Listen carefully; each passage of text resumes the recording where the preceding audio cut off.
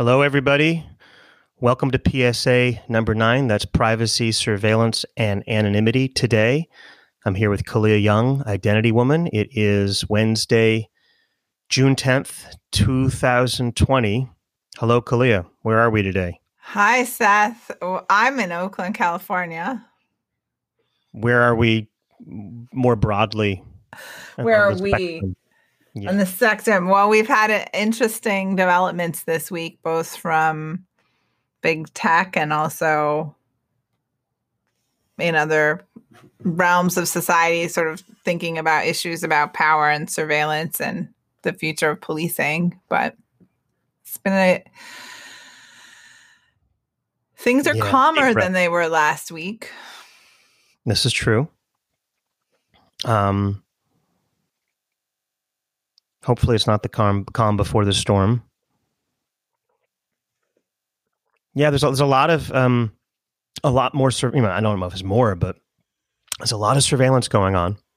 Yes, and a lot of domestic surveillance going on, and a lot of policing going on, a lot of protesting going on, a lot of peaceful protesting going on, and there was a lot of non-peaceful, violent protesting and looting going on as well. So, what happens in these moments where technology gets applied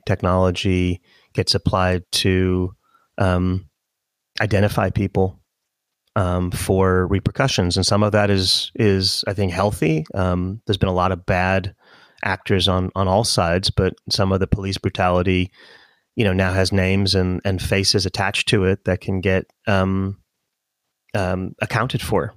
So I guess the question is that a good form of surveillance, or is that just identification? Well, I think that there's a few things going on. One is police, whose job it is to serve the public, are supposed to keep their name and their officer number visible, right? In part because they have a job to act on behalf of the state, and then they need to be accountable for those actions. So one of the things that was happening in some of the contexts is police were covering their badge numbers so that they couldn't be easily identified, and then for negative things that they did. And then what was happening was that citizens were taking their photo and posting it and using social media to kind of collectively out who they were. I think that type of activity is different than another type of surveillance that was going on, which was police. At least this happened in Seattle, where police who were in scuffles or interactions with protesters that they were unhappy about were using information to go show up at those protesters' houses like a week later and retaliate against them for things that had happened in those protests, right? So it's a real question, I think, about who you are and what position you have in the situation, and whether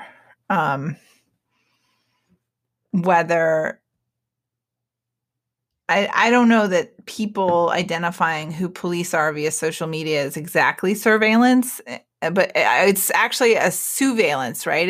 It's people organizing to watch the watchers. Sure. I mean, I just remember, there was the, I guess it was on Twitter, the clip of the biker in Baltimore, who was being really rough with some protesters on the bike path, and then the internet kind of found him out, and he was persecuted. But somebody was falsely tabbed with the crime, right? And that person, I think there's something in New York Magazine about this that I haven't read. But there are limits of this. It's the surveillance or group valence or social valence. But, in such charged times where, it's just a dangerous time. Everybody has a camera. Everybody has a video camera. Everybody has access to the same social tools and databases to look these people up. Yeah. Well, I mean, on the other hand, you have folks have used the tools to make a database of incidents of police violence towards protesters and others in the last several weeks, and it's gotten to over 400. I think it's heightened because people are protesting against the police, and so they're the object of the protest, not just the government in some abstract way that they are then responding to protect. It's actually like this dynamic where they're the institution that is being called out, and they're not happy about it. So some of their ranks aren't being nice to protesters, I guess. Yeah, there's just a level of kind of instant replay on protests now, instant replay on everything, where we can deconstruct and reconstruct what actually happened after the moment and attach names and faces to it. Right. And that seems like it's happening more and more. And so we're using these tools. We're using, we're triangulating between Instagram and Twitter and, looking people up in Google and Facebook, and we're trying to assert blame or innocence, ourselves. And so the role of journalism and, reading, even the Washington Post did a great reconstruction of what happened when Trump and Barr kind of cleared, the area around the White House in those, 7 or 10 minutes, kind of to be clear, it was a public park where people were 100% peaceful, right? Like, sure. So, yeah. But just sort of stitching together all of these different camera angles from different citizens, from different people, and saying, oh, there's Justice Barr. Oh, there is this journalist. Okay, here's this police person. It feels like it's new. It's newer. I mean, I don't remember that happening with Arab Spring or some of these other protests along the way, that we have this kind of perfect memory, or the memory is even more perfect because we now have the time after the fact to pull together all of these different viewpoints and see, well, how close were the protesters to the police versus what we thought? Did this car ram through the crowd or almost run through the crowd?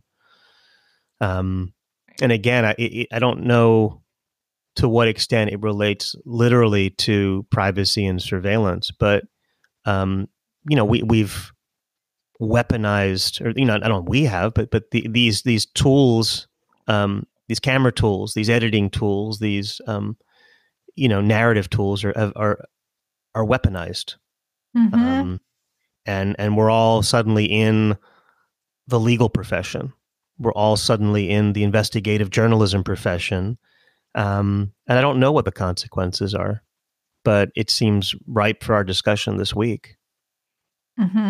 As you're speaking, I'm reminded of David Brin's work about sort of one potential path to the future is everybody's watching everybody, like radical transparency. And I think what you're describing with that Washington Post piece is this after the fact ability to see it from so many sides is a new type of radical transparency on what unfolded. Yeah, and then to what end privacy in that world? Right. Because these new techniques and technologies that we all somehow emotionally, viscerally want. We want to get the truth. Right. We want to see every angle. We want to see who did what to whom, regardless of what the privacy policies are around that person or those group of people. And there is a rush to judgment because there's a rush to understanding. Yeah. Yeah. And now, further complicated by the fact that there still is a virus. It's still happening. Now there's going to be, I would imagine, further analysis of, given XYZ protest, who got, so I guess I read today that, some of the first cases of COVID from the protests, because now it's been a couple of weeks and you're starting to see, and we'll see more and more of that in the days to come, which police officers, which forces, which protesters have now contracted the virus, and now we have to go back and contact trace through that footage to understand, well, what kinds of protests, what kinds of physical configurations led to more outbreaks than other. What cities? Is there going to be an outbreak in Minneapolis? Is there going to be an outbreak in Brooklyn? Is there going to be an outbreak in San Francisco? I don't know. Yeah, it's not clear, and no, folks don't really. There hasn't been adoption of those early contact tracing applications that people are potentially envisioning, where if your phone was near another phone for a certain amount of time, they'd exchange keys, and you could sort of ping that network anonymously and let them know that they'd been exposed to someone. That's not really there. So we don't have that avenue to do that. It's interesting. I hadn't thought about trying to do contact tracing through footage and stuff. That seems sort of impossibly hard. But one of the things I read this week is that in Singapore, the government is moving ahead with manufacturing tokens that have chips in them that exchange Bluetooth keys. And that's the only thing they do. They have no GPS in them, nothing, so that they can manufacture them and hand them to everybody in Singapore and say, carry this thing. If you test positive, your doctor will have the ability to tap into it and upload the keys that you've seen, so those people could know that they might be exposed. And that's their solution to the fact that only 25% of the population downloaded the app that they'd made for contact tracing. That seems reasonable. Little token cards. Yeah. And I think it's interesting because there's this mistrust, right, around the tech. I think that's what they were saying, that the reason they've gone with this token path is that because it's so small and because you can sort of, I mean, I guess you still have to trust the government that they haven't put other things in, but I'm sure it's auditable by folks, and you understand it does this one thing well. It's not just an add-on to your smartphone. And all the people who don't have smartphones, which I imagine includes many of the foreign workers who live in really cramped dormitories, not all of them have smartphones. And this gives a chance for everybody, regardless of whether they have a smartphone, to participate in the system. Mm-hmm. It's like the RSA keys, right? Where it's just like a credit card and it's a random number generator. Mm-hmm. Okay. That makes sense. What else have you been working on this week? I've been really focused on my class. I'm teaching in community college, a class called Computer Information Systems. And I've made the decision that every week of our class, we're going to watch a long form documentary about the computer industry. And we start out really positively with Douglas Engelbart and the story of Compaq and the story of Commodore. And then it's really interesting how it shifts right around after the web gets invented, and then as the advertising business model comes in, then it flips over and becomes pretty dark. So we're watching several documentaries that cover basically when people become products as opposed to customers, or when our attention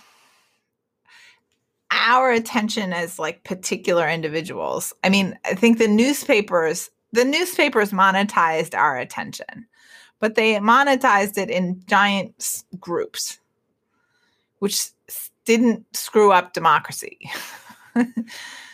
Although I'm sure some media scholars can talk about ways that was problematic in its own right, but it wasn't doing what it's doing now with this micro-targeting and hyping of sort of hijacking our emotional feedback loops to click on more and more extreme content and referring us to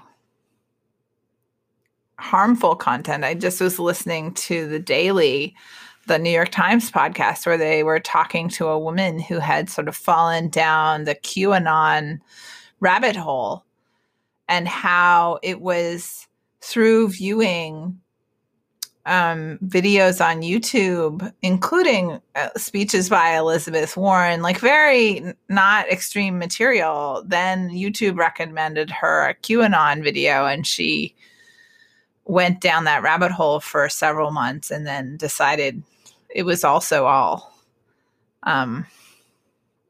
not real. And it was just sad because she was so they were also talking about sort of why people believe conspiracy theories in the way that they do on this other show I was listening to today. Actually, Frontline was discussing their upcoming documentary about conspiracy theories, and how people need to find meaning and storylines, and that's what these things do. But they're also being fed into conventional social networks and polarizing people even more. Yeah, I'm just looking for something I came across today about addiction and social media, and sort of from Renee DiResta. Let me just find it here, that I thought was pretty relevant. Yeah, so Renee DiResta, there's a study that came out, I want to say, in the Yale Review, Computational Propaganda. If you make it trend, you make it true. And this was, the quote here is, memes seem like a novelty, but the defense industry and DARPA, which created ARPANET, the forerunner of the internet, have studied them for years. A meme is information which propagates, has impact, and persists. Memes are popular. People enjoy creating and sharing them. They feel authentic, and their messages resonate. DARPA researchers believe that memes can change individual and group values and behavior. They fit our information consumption infrastructure: big image, limited text, capable of being understood thoroughly with minimal effort. Person-to-person transmission and social virality tools enable them to spread easily and jump from group to group, evolving and changing as they do. They solidify cultural bonds and in-group ideological identity, and turn big ideas into emotional snippets. They have sticking power and virality potential, and they now become part of the cultural zeitgeist at internet speed. Memes are the propaganda of the digital age. Mm-hmm. Thoughts?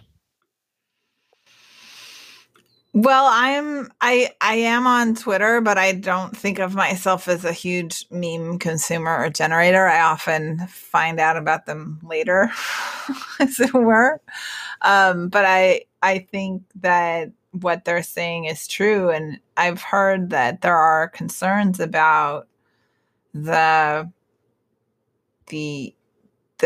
algorithmic practices, and therefore which memes spread where in America, coming from TikTok as sort of the new kid on the social media block that's America's youth is really into. And that on two fronts. One is when folks do a security analysis of the app, they say it's basically a social media app posing as a data extraction tool from your phone and feeding it all to the Chinese government. And I don't buy them. I like TikTok more and more. I think TikTok is actually. So you don't see. Then what do you? This is again this realm of like, what do we believe? Like, is it just feeding the data to the Chinese government, or is it really just a social media app? I think TikTok is not a social app the way I see it. It's an AI singularity.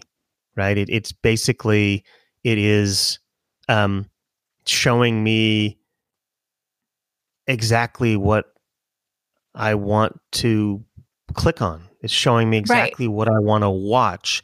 Yeah. Regardless of my social network. It's not about sharing. It's about sucking me into this sort of attention Borg Um, it has some aspects which I find really lovely compared to Instagram or Facebook or even Snapchat in terms of its sort of what's lovely. There's a collaborative layer of people taking on these challenges and performing in order to get noticed, whether it's grabbing a piece of music or grabbing a certain number of dance moves with a hashtag. There's something very choreographic about it, which I like a lot. It's more creative. It feels like a level playing field. It doesn't have the same filter bubble behavior that I sense from Twitter or Facebook. That being said, it does have deep ties to the Chinese government. I think they're bending over backwards. TikTok is to try to distance itself from China by establishing a new COO or CEO, and Kevin Mayer, who came from Disney Plus, and trying to build a sort of a standalone, US based team, so that it doesn't just seem like there's a big open backdoor to some database in the sky in China. But there's some really good research and some good pieces on TikTok where it's basically, what it decides to show. You can basically get an experience without really needing to log in, without needing to share too much information about yourself. It doesn't really care about your explicit name, gender, date of birth, etc. It's not harvesting and monetizing that kind of PII. What it's doing is just literally looking at how you respond to the app. And the longer you look at something, or the more you click on something, or, depending on whose profile you check out as you're watching these little bits of content, it's, personalizing the experience, at warp speed based on this AI engine. Something else I wanted to read, though, just from Balaji. So the rage pandemic. While physical viruses spread quickly, mind viruses spread even more quickly in the age of social networks and messaging apps. The real existential risk may not stem from nuclear weapons, AGI, or biowarfare. It may come from the internet itself. And this is a response to social media liberated information, but it also made instantaneous global mass hysteria possible for the first time in history. If we don't find some defense against the dynamic, I think the threat is existential. Yeah, I was thinking about the impact that the internet and its information sharing capabilities are having, and was reminded of a talk by Clay Shirky, where he was talking about, the invention of the printing press led to like 100 years of political destabilization in Europe, including many wars. And that he was warning us that the internet was as big a disruptive force as the book had been for that era, and that we should expect unrest and destabilization because of it going forward. And indeed, he's right. We're seeing that, and the implications of the sharing of all this information and what it could mean. I mean, we're also seeing really interesting, strange things happen, like the Capitol Hill Autonomous Zone forming when the police pulled out of that neighborhood in Seattle. Yep. What happened? So my understanding is that the police, after many nights of protesting and tear gas, and Capitol Hill is a residential neighborhood. I was there during the WTO protests and remember walking through that neighborhood, and they gave up. They left their third precinct building thinking that when they did so, the crazy rioters would burn it down. And in fact, they didn't.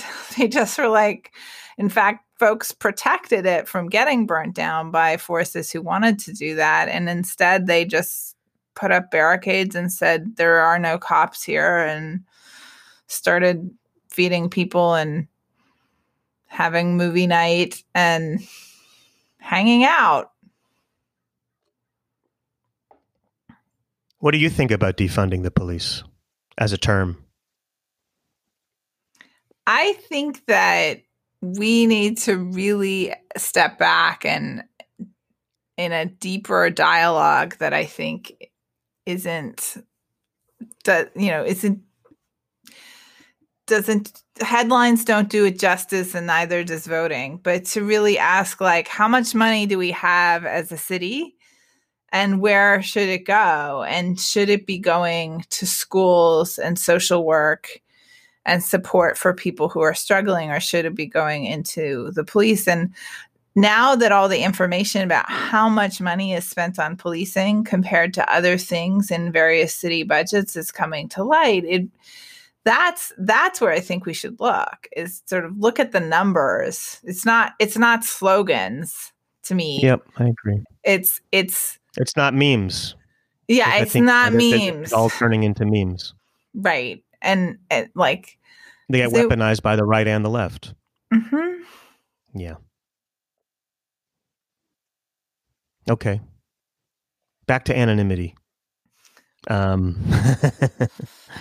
Keep trying to bring us back to some kind of consistent topic here, because it feels like, we've lived through this a couple months ago with the pandemic as it related to privacy and anonymity for contact tracing. These contact tracing apps haven't really taken off. I hear I think I was reading about how in Berlin, you write your I think your telephone number on a piece of paper when you go to a restaurant, and that's how they contact trace, right? That it's really low tech.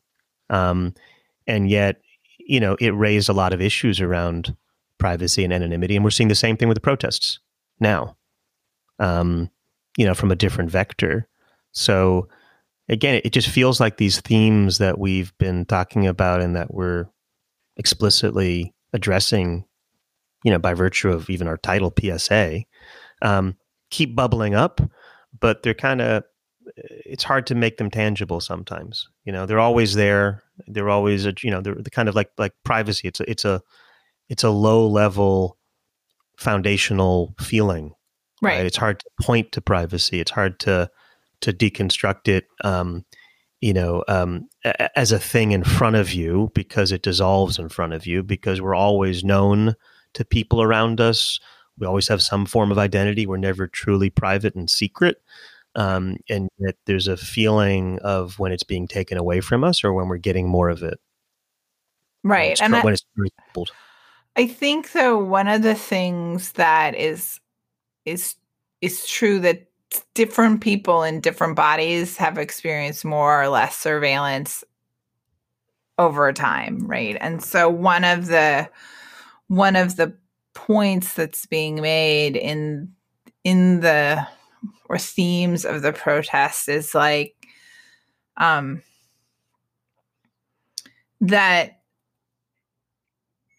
the Black and brown communities have been the target of surveillance and of policing practices that are asymmetric. Yeah. And that impact them, in pretty significant ways. I know that in the last 10 years, as I've become friends with more and more people of color and folks in the Black community, just hearing the stories of how much they and their family members have ended up interacting with the police, it's astounding. And it's just something that none of the white people I know experience, myself included.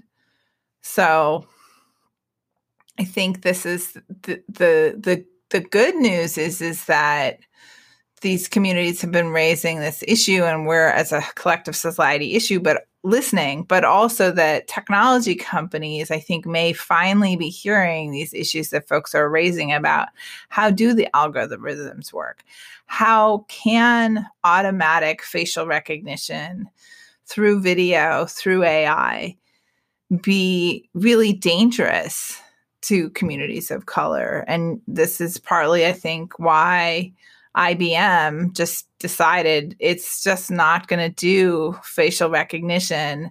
And I think the term recognition is not even quite right. It's facial identification when people are out in public randomly.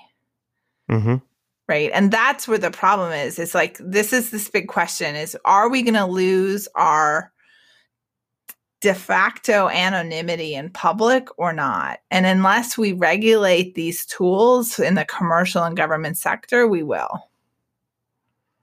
Because the Chinese have abandoned it completely, right? Like, you don't have de facto anonymity in public because they're putting up cameras everywhere and making sure they know who's where and what they're doing. And what about London? With CCTV and... That's a great question. And it's, I would love to know more about what they're actually hooking in on the back end in terms of facial recognition and automatically identifying people. I think there's a difference between having cameras that capture bad things that happen, and then the people who committed those crimes have, this is the photo of the person who did the thing. Who is it? That seems acceptable. Whereas just automatically identifying everybody walking through every CCTV camera screen seems very scary. Well, just, I went to join the protest on Wednesday in San Francisco last week. Mm-hmm. And, I'd like to believe that I was anonymous, although I'm outing myself here, but I would like to believe that everything I said was also anonymous, right? What slogans did I say? What slogans did I not say? What signs did I hold up? What signs did I not hold up? Yeah. Who was I with? Who was I not with? What were they saying? Who were they friends with? Where else were they? I mean, all of that is now more and more germane and more available by virtue of these surveillance technologies. And I would imagine now in the wake, there's another technology that is prevalent at these protests, which is why they're telling folks to leave their phones at home. And it's stingrays or IMSI catchers. So these are devices that pose as cell phone towers so that your cell phone talks to them. And then it records what your phone number is so that the police know which phone numbers were where in the protests. Yeah. Well, I guess, the question now is, while we're having this conversation, who is watching, all of these protests in retrospect? Who is going through all the tape on both sides? Who is looking at abhorrent police behavior and holding and kind of reconstructing those experiences and trying to hold people accountable. And that's an example of the Washington Post that reconstructed what happened outside the White House. But then, what I worry about is what's happening, behind closed doors by the police departments, by the National Guard, by the military, by the government to reconstruct, who was where and who went onto which street and who was holding which cell phone and who was wearing which mask and which bandana. And I don't know, like what department of Homeland, what does that all belong to? Does that roll up to, and who's holding them accountable for the technologies that they're using and abusing? It's all fucking complicated and troubling. And the more we talk about it, the less I understand. Yeah. I think that there is a lot of questions about what lawful intercept is and where those lines are. And there's a lot of legitimate concerns about those lines being way too easy to cross at this point in time by various agencies.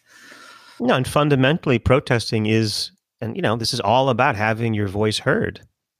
Giving George Floyd voice, which is on some level at odds with anonymity. How do you give voice anonymously with the same power that it has when you reveal your identity. I mean, it's philosophical, but it's pretty basic. Because I keep coming to, like, we're moving to an age where maybe not this year, maybe not next year, but we're going to increasingly want to wrap ourselves anonymously. We're going to want to obfuscate our identity. We're going to want to retreat from vanity email addresses and vanity telephone numbers and start to practice safer technology, which means cutting off all the connections between the world and our real identity so that we can be selective about what we disclose to whom. And so I'm thinking about, as we move into this kind of anonymized world, which will be better and better in terms of privacy, in terms of feeling private, but will it be less impactful when it comes to protesting, when it comes to having a voice? Right? It's one thing to see, again, to see police brutality, but when you put a name, I mean, when I was walking through the streets, it was, we were chanting names. That's what people do at protests. George Floyd, Breonna Taylor, Ahmaud Arbery, right? It is about destroying privacy of these people and saying their names. So, right. Well, I mean, a piece of this is about humanizing those victims who were not seen as humans by the people who killed them. I guess the question is, how can you be anonymous as a victim and have the same valence and the same power as being named, as losing your privacy as a victim? Well, that's one thing that is true. You basically lose privacy once you're dead. I don't know if you knew this, but yeah, in our legal system, once you're dead. I guess the question is more about sort of how can you maintain an emotional relationship to victims and to the oppressed if they are practicing privacy and they are moving towards more anonymous measures, so they can't be taken advantage of in terms of their data. I mean, it's a circular argument. I don't think there's no answer to this, but I think as we try to reflect what we're seeing through the technology that we need to establish self-sovereign identity, to establish privacy, to be constructive and thoughtful and proactive in terms about maintaining anonymity. How can we also get the empathy we need, or that people need, when they are victims to oppression, without losing their privacy? Yep, that's what we got to figure out. Should we stop on that note? I think we should stop on that note and see where we are next week. Okay. Always a pleasure. Always a pleasure. Thanks so much, Seth. Okay. Signing off for this edition of PSA Today, Privacy, Surveillance, Anonymity. Seth Goldstein from Spartacus here with Kalia Young, Identity Woman. Yep. Bye. See you next week.